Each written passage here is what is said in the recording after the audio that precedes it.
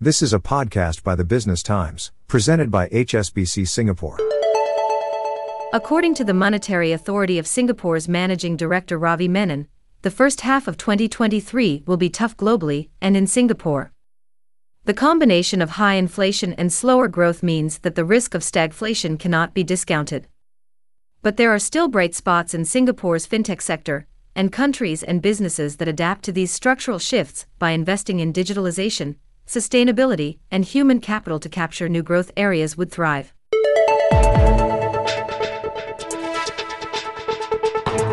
As a leader in transaction banking for trade finance clients, HSBC believes every challenge is an opportunity.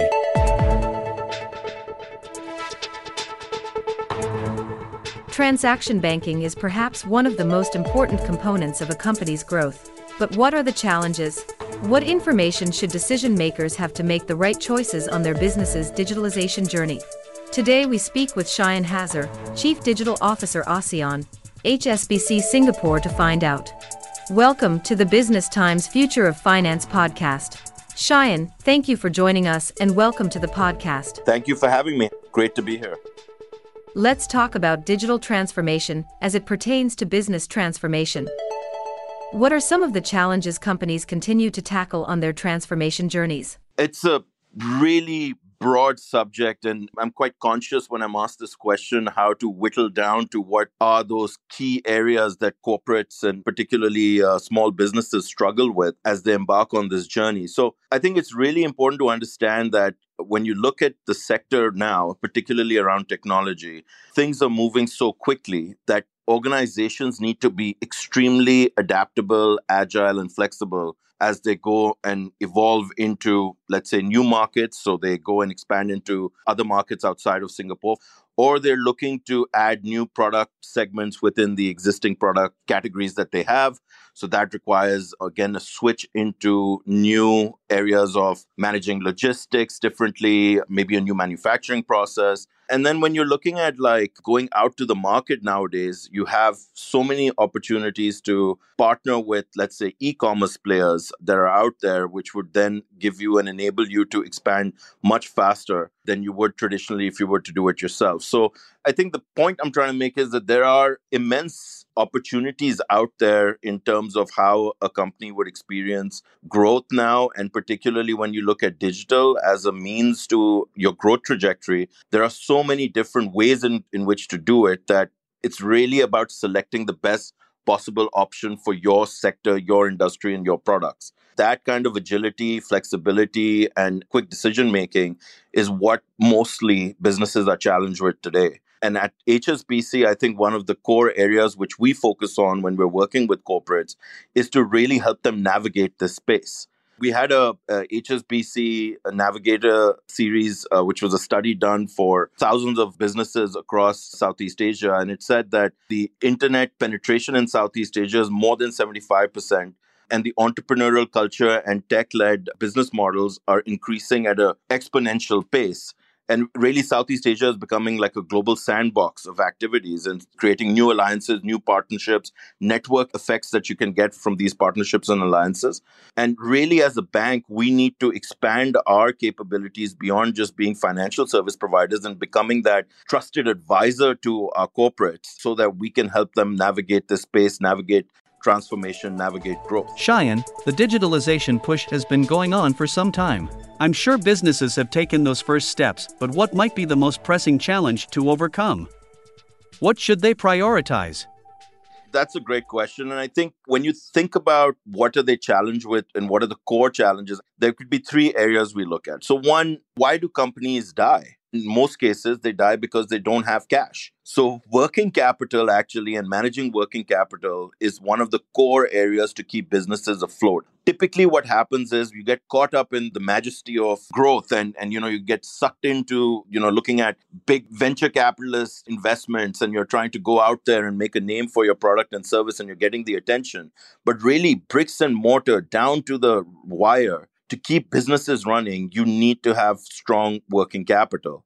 When you don't have a clear strategy for it, it becomes something that will creep up on you. And then you realize, we actually don't have cash. So managing your inflows, how you're receiving funds from your customers, and the outflows in terms of things like supplier payments.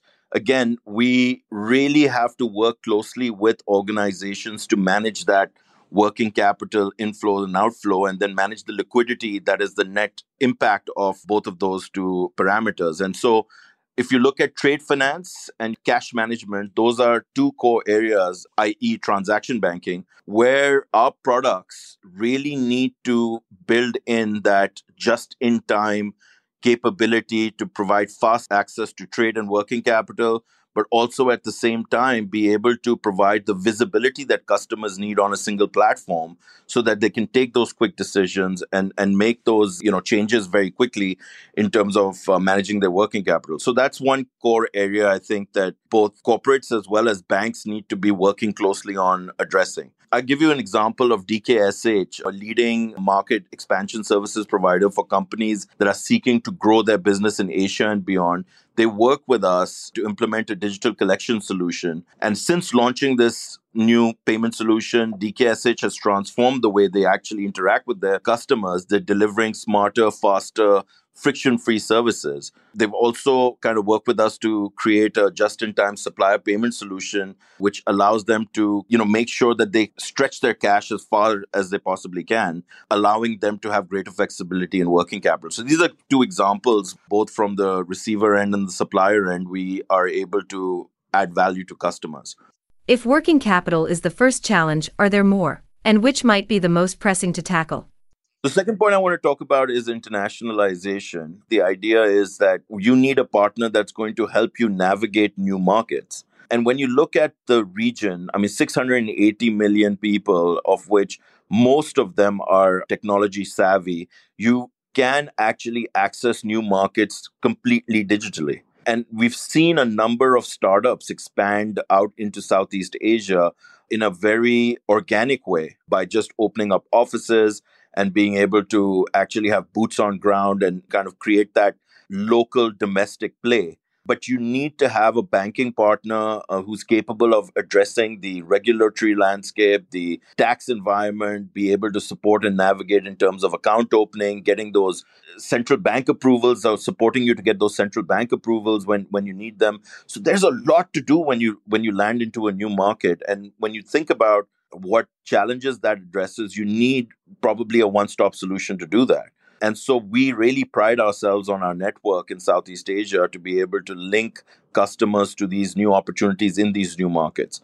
We also have a lot of connectivity digitally. So you don't actually, in this day and age, need to have a local setup to be able to execute what you need to do to expand to a new market. You can actually do that digitally. This could be opening up partnership with local vendors, using them as your logistical channel, or it could be a way in which you set up your payments out of Singapore using, for example, our global wallet proposition, which allows you to pay as a local in different markets. So you don't have to go through these complex payment infrastructures in each market differently. For example, we launched Global Wallet in Singapore last year, and we also have that ability to pay in Malaysian ringgit locally in Malaysia. So that kind of flexibility of internationalization requires, new innovative products to be able to help you do that. And very quickly, I'll touch on the third thing, which is the biggest challenge, and that's mindset. Innovation moves faster than we can take action sometimes. Innovation requires a lot of persistence. It requires a lot of courage. And a lot of organizations sometimes lose patience in terms of going out there and trying to, do something new, create new opportunities for their business, because it takes a lot of energy and time. I would say that in order to really take advantage of technology, you need to have that creative mindset to be able to apply new technology to your business models and be open to change. Web3 comes to mind, embedded finance comes to mind, things like data, AI, and machine learning comes to mind. How do these technologies help optimize your business models? That should be a question on every entrepreneur's mind, every business owner's mind. And again, at HSBC, we want to help you navigate that space. Market conditions are constantly changing. When we come back, we take a closer look at how companies can be more resilient through digitalization and transformation. This episode of Future of Finance is presented by HSBC Singapore. And now back to the podcast.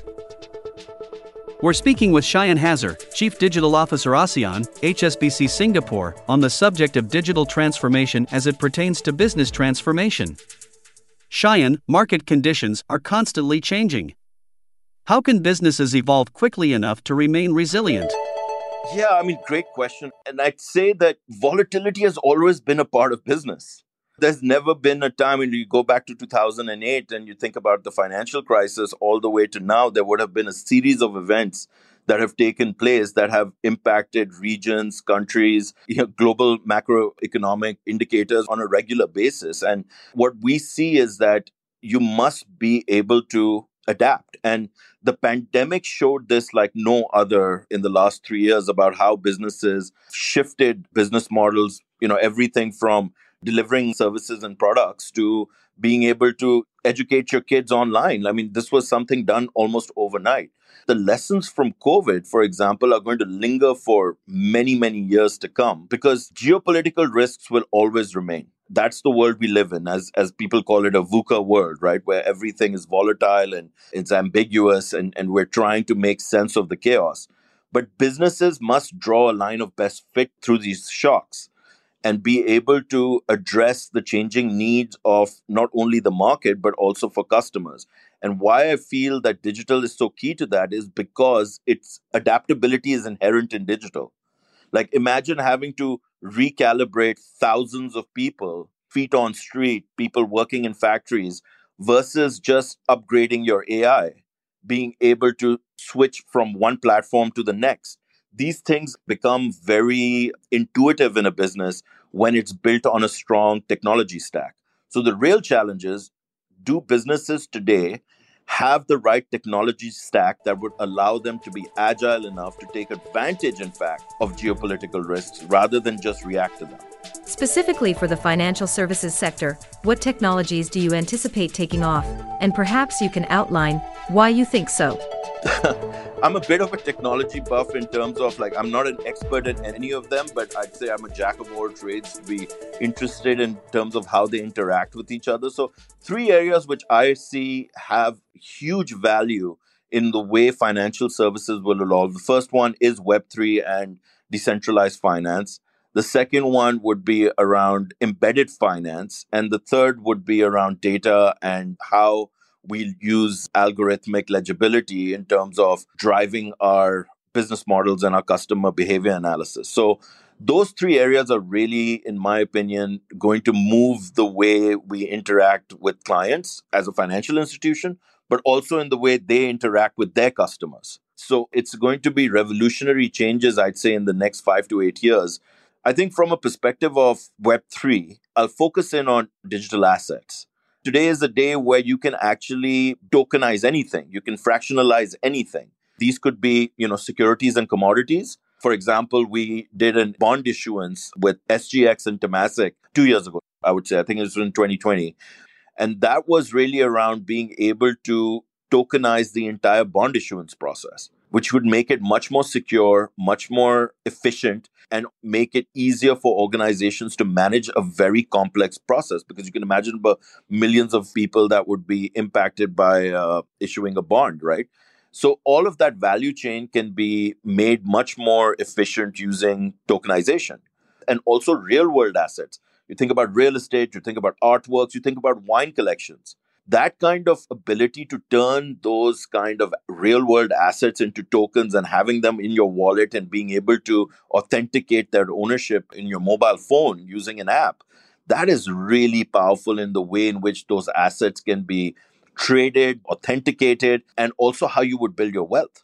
I think the second really interesting area is embedded finance. We are already in partnership with NetSuite, which is Oracle NetSuite globally, to offer financial services through their platform.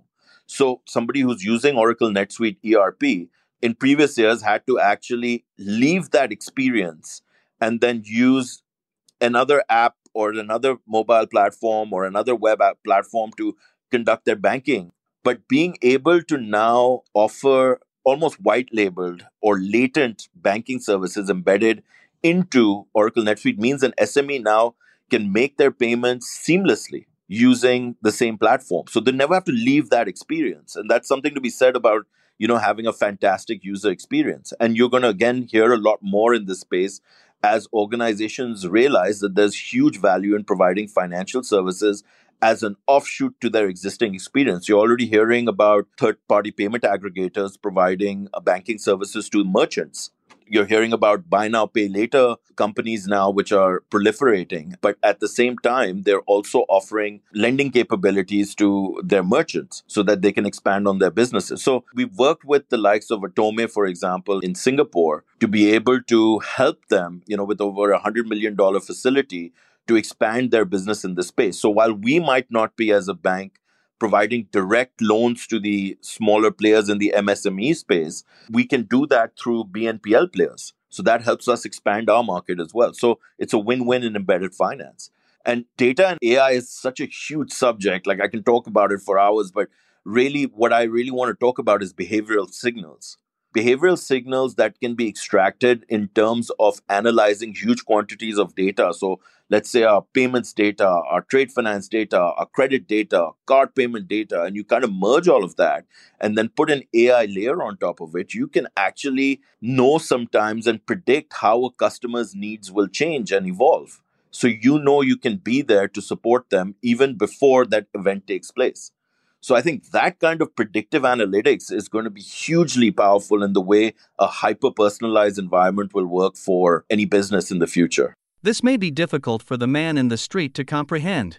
How will these new innovations benefit consumers? I think of financial services in the future becoming democratized the way in which your Spotify is today. That even though it's a platform that's holistic, when you actually build your playlist, you feel like it belongs to you. And so when people actually address Spotify, they address it as my Spotify because the recommendation engine working in it is creating a hyper-personalized experience for you. So your tastes, your moods, your needs are being addressed in the way that you probably couldn't have done prior to the way algorithms can analyze them at this point in time. So when you combine Web3, you combine embedded finance, you combine data and algorithms and AI layers, within the regulatory and policy guardrails, you'll be able to create a hyper-personalized experience for your customers. And that, in my mind, will address the needs of consumers at the retail level, small players like MSMEs, but also help